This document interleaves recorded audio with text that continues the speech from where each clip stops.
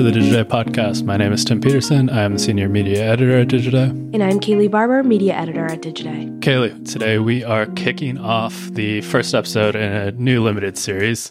We did the editor-in-chief series last year, and we've done 2 series focused on creators. Now we are doing a series focused on the chief revenue officer role at media companies. And so we have Libby from the Daily Beast to kick off the series. But before we, talk about your conversation with Mia, Kaylee, I think we started talking about this series in like April because it felt like there were some changes going on. Like I think at that time, Vox Media had brought in the purview of Ryan Pauly, who's their chief revenue officer. And we were thinking a lot about like the changing dynamics of the revenue organizations at these media companies. And it feels like since then, the importance of the CRO position has only grown with the economic downturn. Yeah, if you really think about it, the role of the CRO, I think, has changed quite a bit since a lot of companies have started thinking more in depth about their diversification strategies for revenue. If you think back to even when Facebook changed its algorithm in 2016, I think diversification has been top of mind for a lot of execs in publishing, especially for CROs. And in the conversation with Mia today, she really talked about how her role has changed from, being an ad sales head to having to really be involved in a lot of different areas of the company at the Daily Beast. And while that's, her example, I think it stands to reason that a lot of media companies have needed to shift the role of CRO to think more broadly about where and how publications can make money. And in the pandemic, we saw a lot of immediate shifts needed to happen in Q2, Q3 2020. And that definitely put a lot of pressures on, CROs. And again, this year, I think a lot of changes are needing to happen again to adjust to uncertain terrain when it comes to the ad industry yet again. So you're right. I think the CRO role looks different than it did a few years ago and is going to change probably even more in the next few months. Yeah. And I think we have a great lineup of guests that are going to be part of this series that'll give a good cross-section of what the revenue organizations at these media companies looks like at the moment and how these CROs are managing the business at the moment. We have Mia this week, and then Ryan Pauly from Vox Media will be the next episode. After that, it'll be Joy Robbins from the Washington Post, and then we'll cap the series with Edgar Hernandez from BuzzFeed. And so, Kaylee, in your conversation with Mia, what did she share about how she is kind of steering the company's revenue organization through the current economic conditions? Yeah. So one of the things that we had discussed earlier this year with what the Daily Beast is doing to really change its strategies from previous years is rethinking the relationship between the ad business and the subscriptions business and using their readers as the kind of conduit between the two of them. So she talks a lot about how her job now really focuses on the user journey and how they're filling the pipeline with both potential subscribers, but then also people that they can monetize more thoroughly if they aren't a subscriber yet with first-party data collection and advertising.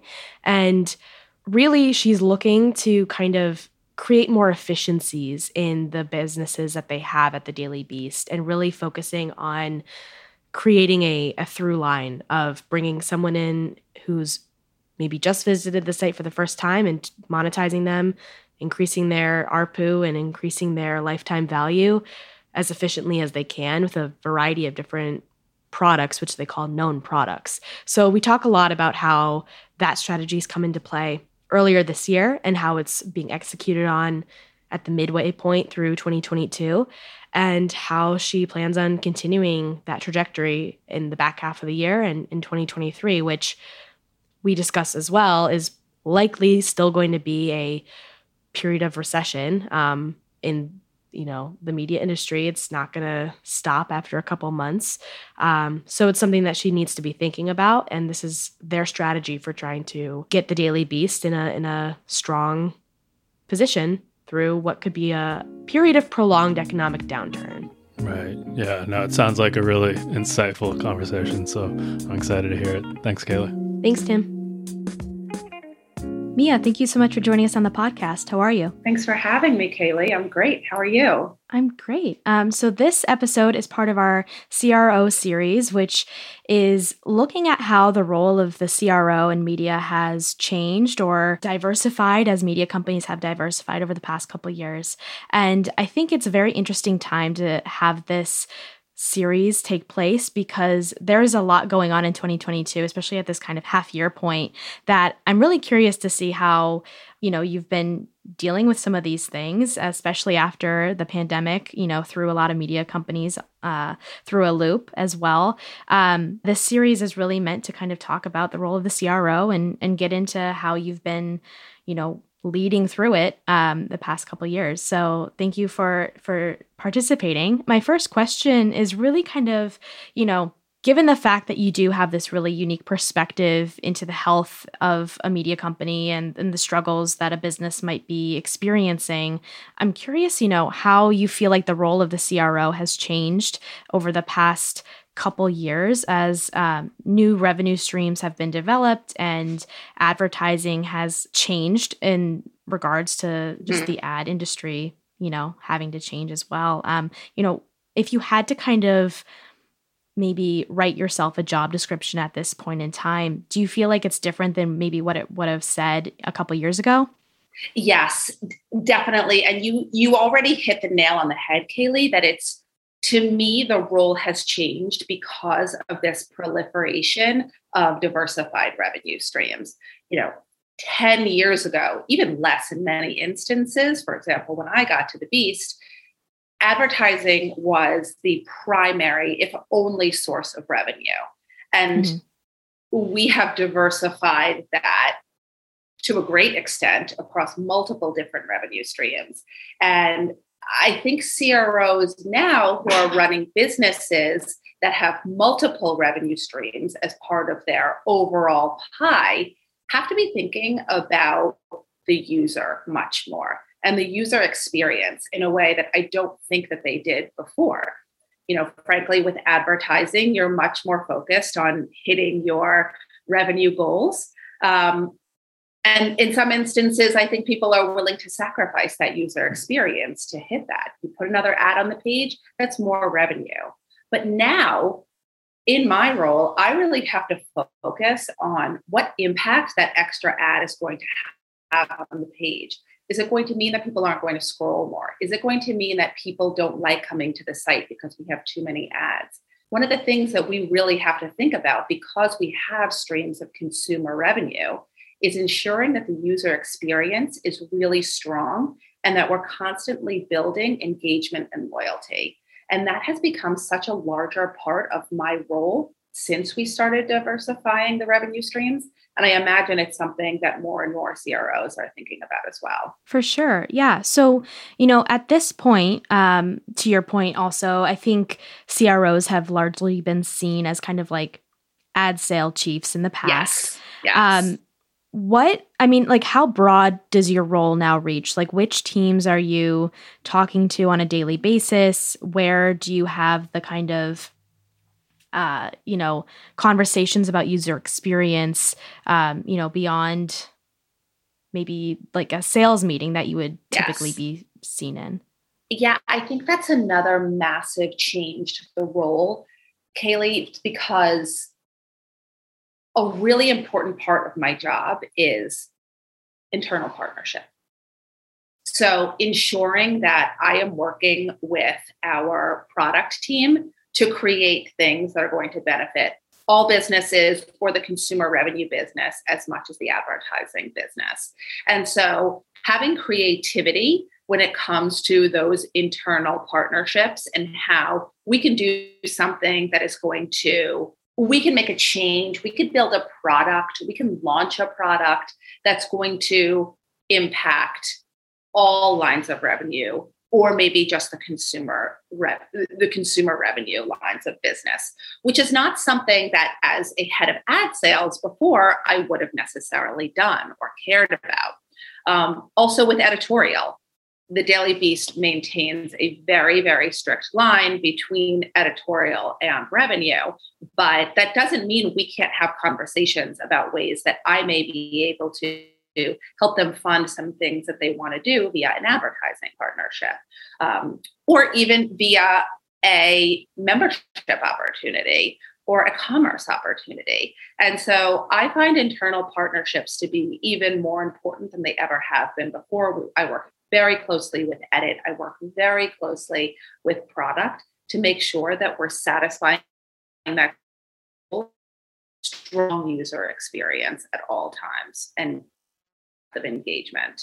Yeah. In looking at maybe your day-to-day, do you find that those internal meetings are what takes up the majority of your time? Or, are you in a lot of conversations with external partners still? Like, what's the kind of breakdown between those meetings that you might be sitting in on?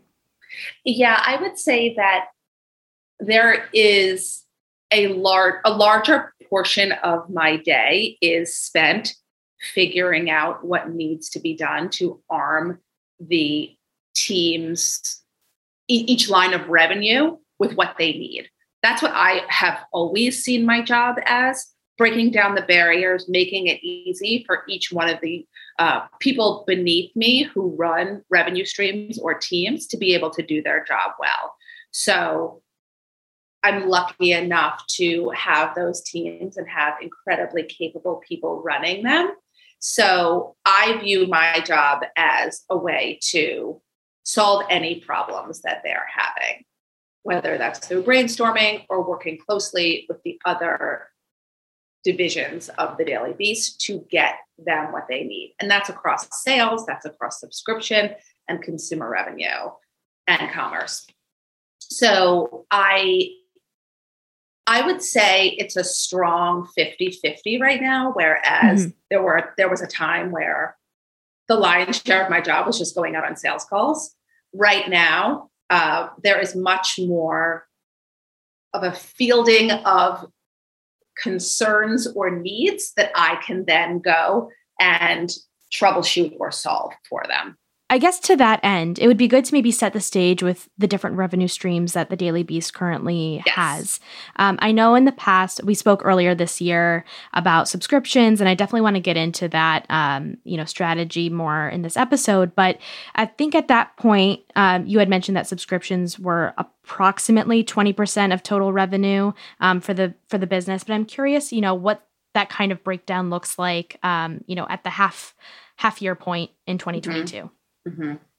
It is roughly around the same percentage-wise, but we started to think about the business much more holistically because many of these businesses actually intertwine in various ways. And we did a reorg a couple of years ago to unsilo the business. So instead of having subscription over here, advertising over here, we wanted everyone to have the opportunity to touch everything. One, that gives everyone incredible career growth opportunities. And two, that allows everyone to be rowing in the same direction. So you don't have people saying, oh, you're favoring this business over this business. We want everyone to be in a position to make the best decision for the Daily Beast, not just their business.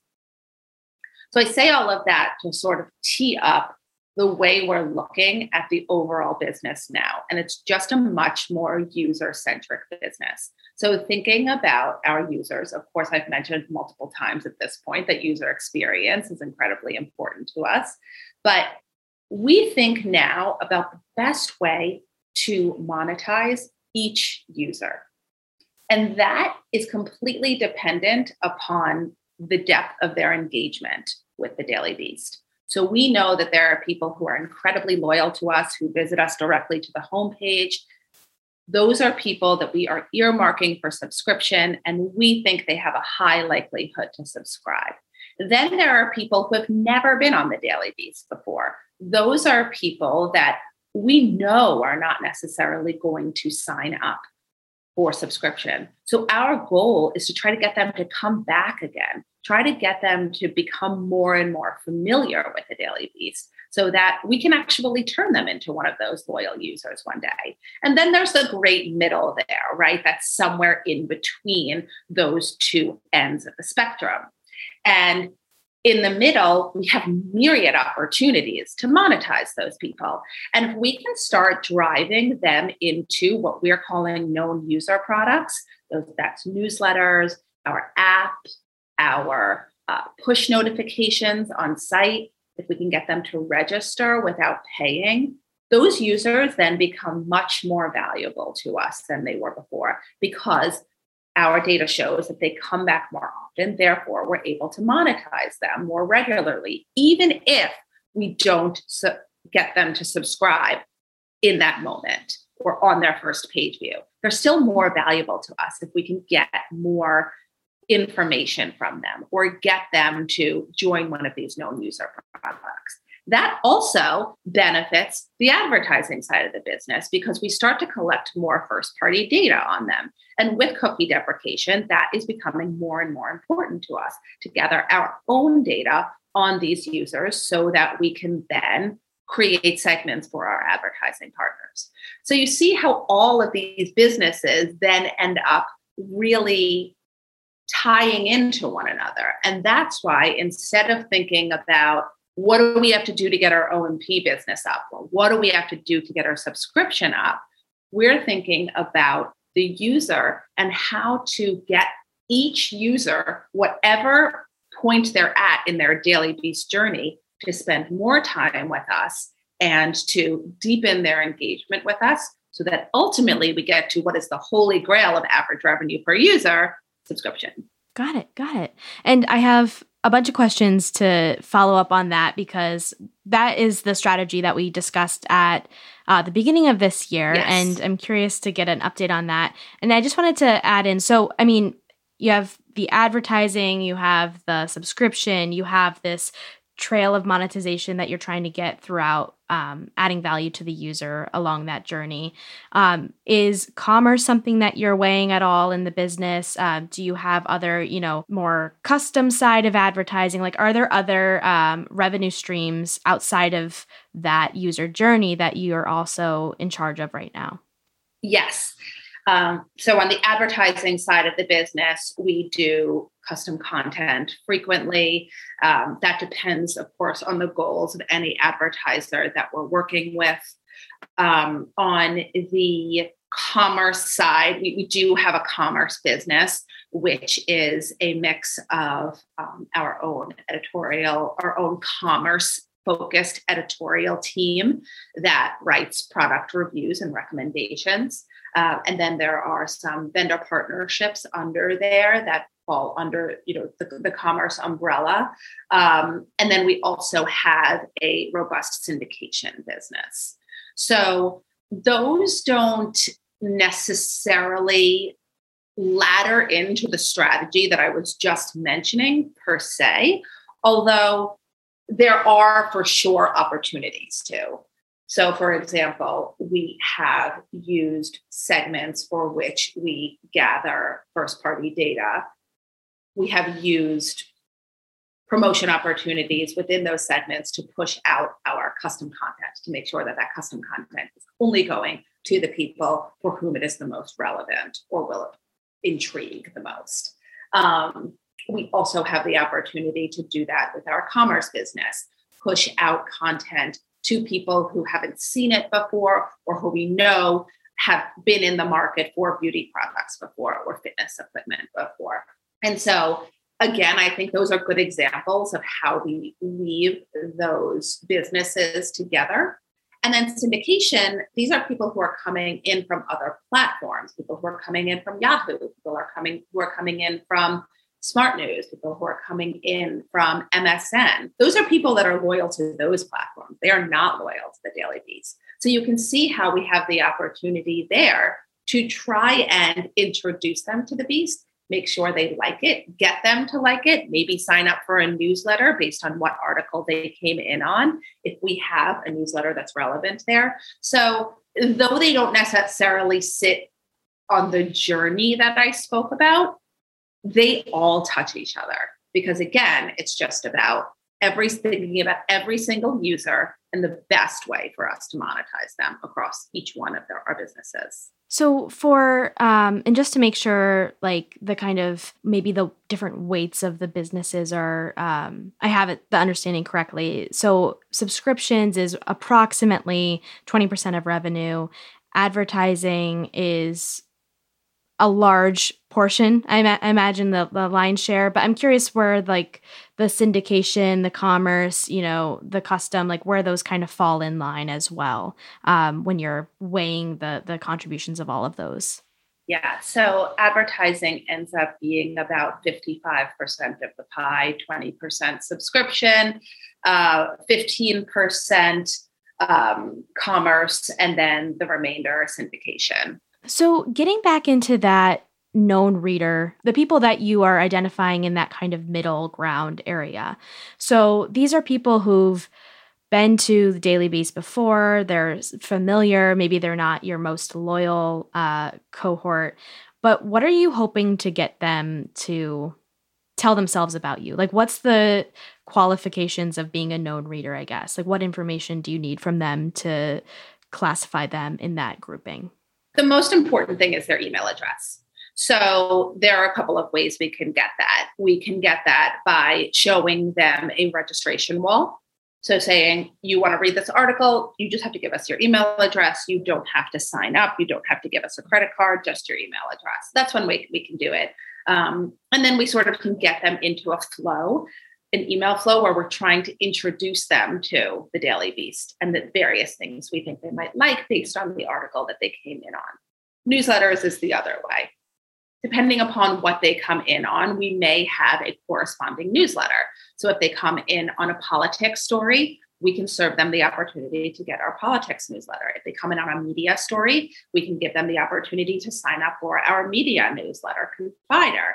If they come in on a royal story, we can give them the opportunity to sign up for the Royalist or Royals newsletter.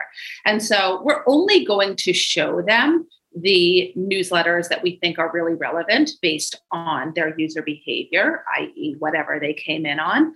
But when we do that, we see a good conversion rate. We see that people are interested in reading more of that content.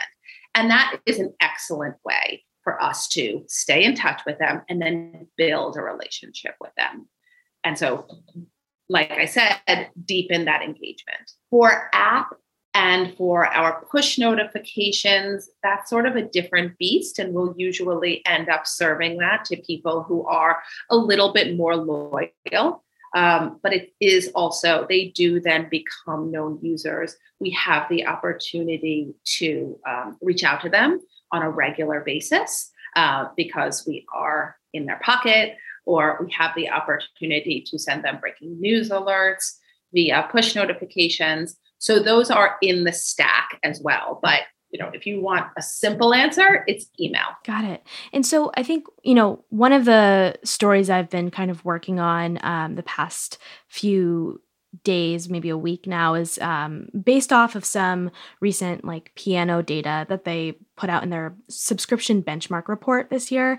And within that, there's that registered user being a good category or having a higher conversion rate to a paid subscriber. That's the kind of value. I think the stat was 10% of registered users become paid subscribers at some point. Maybe on average, 3% convert in the first year or something along those lines. Yes.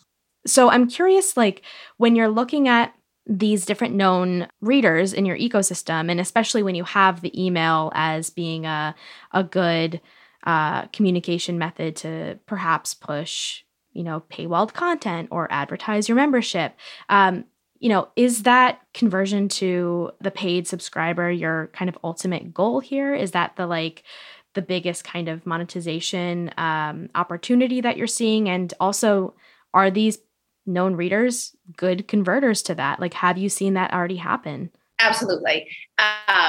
They are, yes. And when I say that we're always thinking about the best way to monetize a user, we're always thinking about the ARPU, the average revenue per user, and the lifetime value of that user.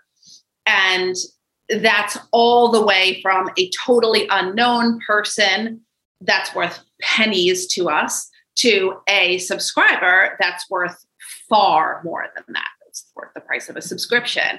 So that is the most high value product we have. So yes, ideally, that would be the best product to drive them into. But that is not going to happen for 100% of our readers. So there are other options along the way that are far more valuable than the pennies that we get for one person who comes one time and reads one story.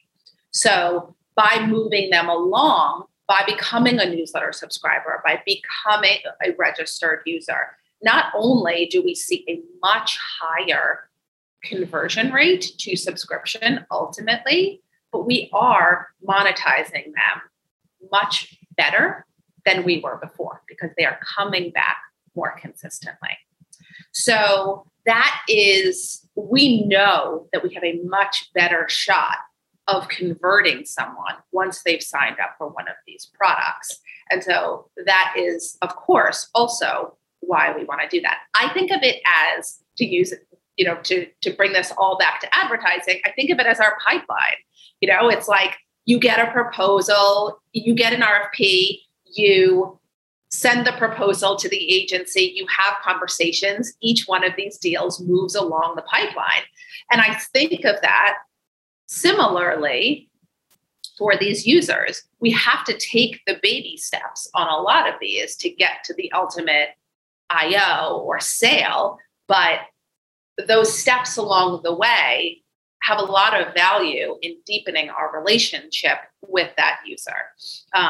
And so I think of it as our pipeline or our funnel, if you will, into that really high value product of subscription.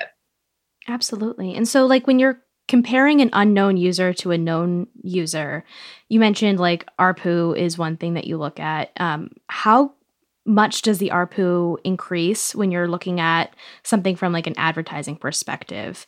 You mentioned pennies for someone who's come to your site once.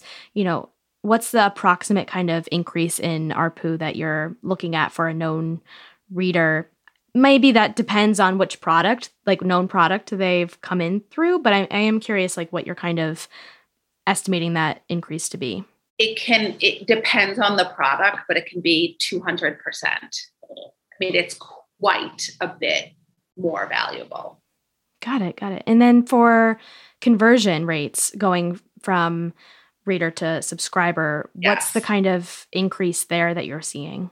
From a known user to a subscriber, we see an enormous increase. I don't want to misquote. I don't have the number off the top of my head, but like that piano data showed, we see an enormous increase because it's just a qualified audience. It's someone who has raised their hand. They're not ready to pay yet, but they're willing to give you the breadcrumbs to help lead you there. Absolutely. So in the first, what has it been? Maybe 5-6 months of testing this strategy. Like, do you feel like it's something that's putting the Daily Beast in a maybe stronger position looking at, and I know the speculation of like recession talk isn't a fun conversation to have, but in that scope of there could be an economic downturn coming up, do you feel like this model is something that's benefiting your business strategy, like leading into that time? Or how are you thinking about, what could be a potential economic downturn for media companies after the one that happened, just 2 years ago? I feel that by revising our strategy to focus on the conversion to known user versus just the conversion to membership, I feel we have begun to lay the groundwork to truly build this business for the long term. we launched subscription in June of 2018. And our goal for the first 3 years was get as many subs as possible. We had to prove out the business. We had to know that we could see success here and we could get to a critical mass. And we did. But we didn't spend the time building the pipeline, building that funnel into subscription. And that's what we've pivoted to now. We have not pivoted away from conversion to subscription. Of course, that is still our ultimate goal. But we are willing to accept that not every person who visits the site is willing to pay us $35 a year right now. We are willing to accept that. And we know that we need to do the work. And so I feel that for the first time, we have started to think about how to start on day one with people who are visiting the site and get them to ultimately become our subscribers. And so we're hard at work on that. That will bear out over the next couple of months, the next couple of quarters, and frankly, the next couple of years. But our thesis is that, and the data backs it up, if a user is engaged and converts to one of these known user products, the likelihood that they subscribe is high or higher than it was. So now we're focusing on how to get more people to register or give us their email address, because we know that we now have a machine that can move them down this funnel. So what are the things that we need to do to really deepen that engagement? And to me, that's ultimately building a machine and a funnel for the future, because we are working on our future subscribers now. And that gives me great hope for what our future could look like, especially through a recession, because, like I said, even if people aren't willing to fork over the money for a subscription, it costs them nothing to sign up for a newsletter. It costs them nothing to give us their email address. We still monetize them better.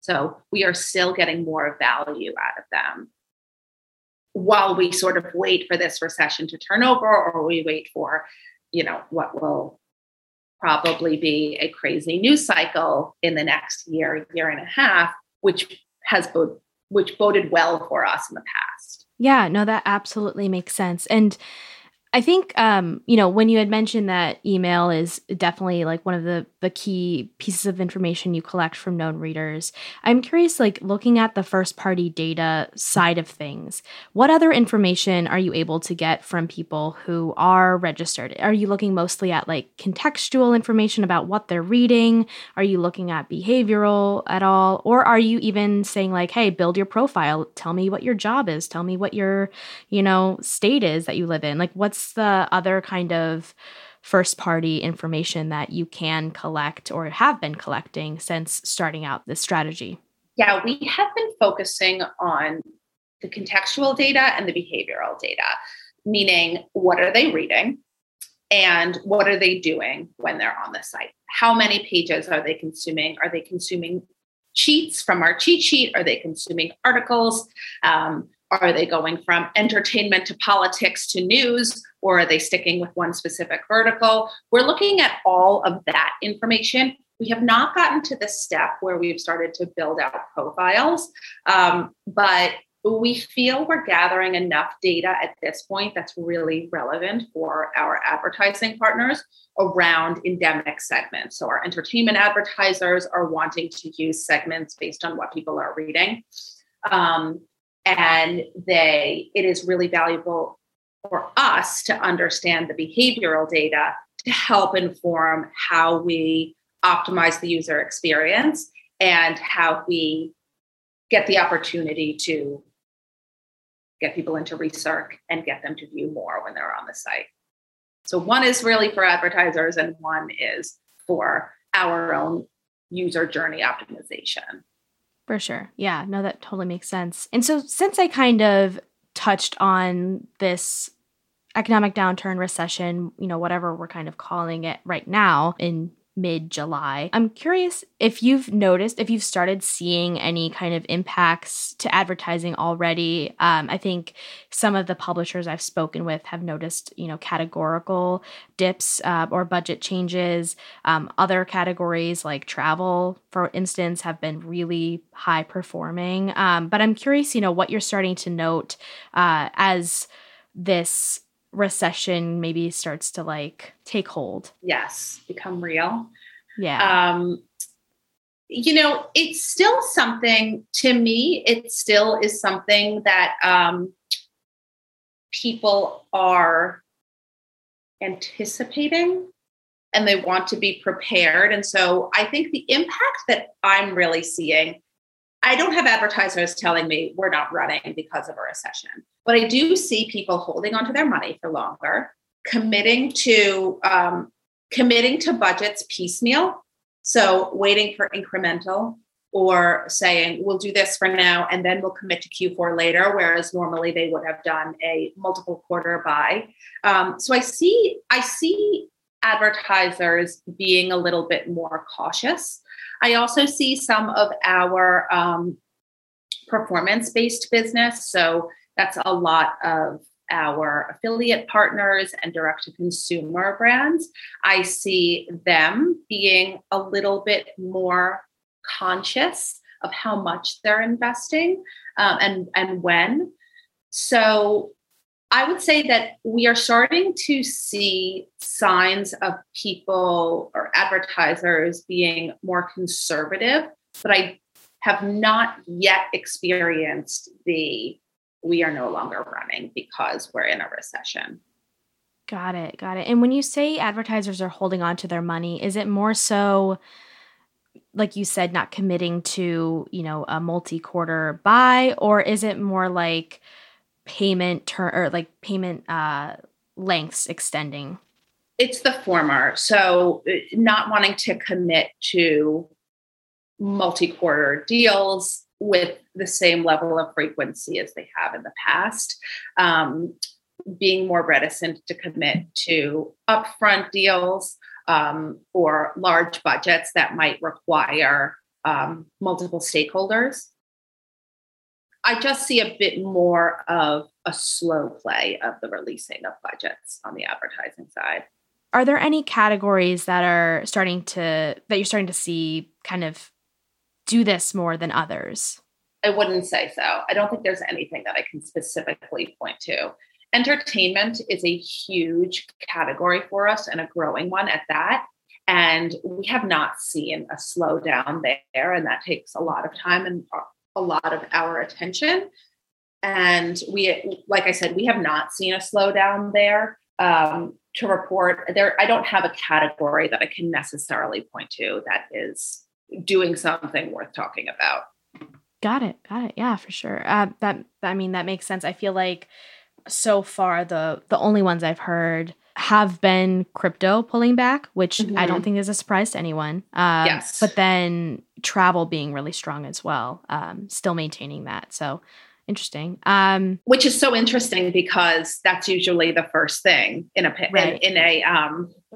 recession. Right. And I think that takes me to my next question, comparing 2022 to 2020. I know so much changed once the pandemic started. And I think the entry into an economic recession happened a lot faster than this one is happening. But I am curious if to some degree or to what extent maybe the 2020 playbook that you had to kind of put together perhaps really quickly is being applied to 2022. Do you even see them as comparable years to, some degree when it comes to this economic macro concern? In 2020 Q2, obviously it was not a great quarter for us, but it felt like we really grasped what our readers needed from us and we were able to deliver there. Now, I think we're dealing with a lot of unknowns surrounding the economy and in politics. And we're just trying to, again, make sure that our user experience is really strong, make sure that we have a product people want to continue to come back to, and make sure that we are serving our advertising partners in an uncertain time. So I would say that these two don't necessarily line up from a business perspective, except that it just takes ingenuity to survive these. You cannot keep doing the same thing over and over again. And if we were to try to just rip out our Q2 2020 playbook, it wouldn't work right now. So we need to be constantly reading the market. We need to be constantly understanding what users want from us and then responding. Yeah, that makes a lot of sense. And I feel like there's some feeling of repetition from a standpoint of, I don't know what this might do to advertising, but you're right. It has to be a completely different approach to what the response was in 2020. One of the aspects I think that I'm curious about is the sales teams, like maybe structure or organization in dealing with what is maybe going to be an economic downturn and having to be responsive. Like, have sales teams needed to be restructured at all? Or have you learned anything about like maybe responses or incentives are given to advertisers by sellers? Like, has anything been done in that kind of organizational structure to be able to react quickly in times of uncertainty? Yes. So I feel very good about our structure, and I'm not looking to change or tweak that because of difficulty in the market. I feel really good about who we have on the team and the way they're organized and the categories that they call on. Where we do need to change is, and where we do in moments like this, is having more conversations and listening.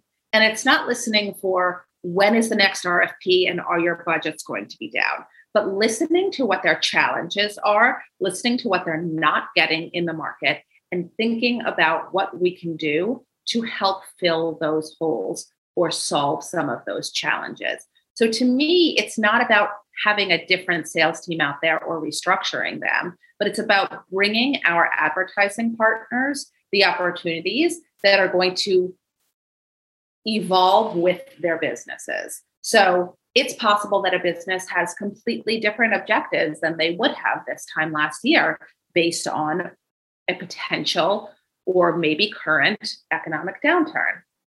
It is our role to offer them new opportunities that are going to help deliver on that new objective. And that's really where the marketing team comes in, where the creative strategy team comes in, and where the sales team comes in to sit down and listen to their clients and then help deliver that information back to the marketing team to put the best possible idea in front of them. And I think that's another example of how in these moments of uncertainty, you cannot continue to do the same things you've always done. You must bring new opportunities to market. You must listen and you must respond. Well, that brings us to the end of the episode. Thank you so much, Mia, for taking the time. And it's great to hear about your perspective of this moment of time and this kind of economic uncertainty and how you're approaching it right now. I think it's great to learn about. So thank you for being on. Yeah, thank you for having me, Kaylee. And thank you for joining us. We'll be back next week with another episode.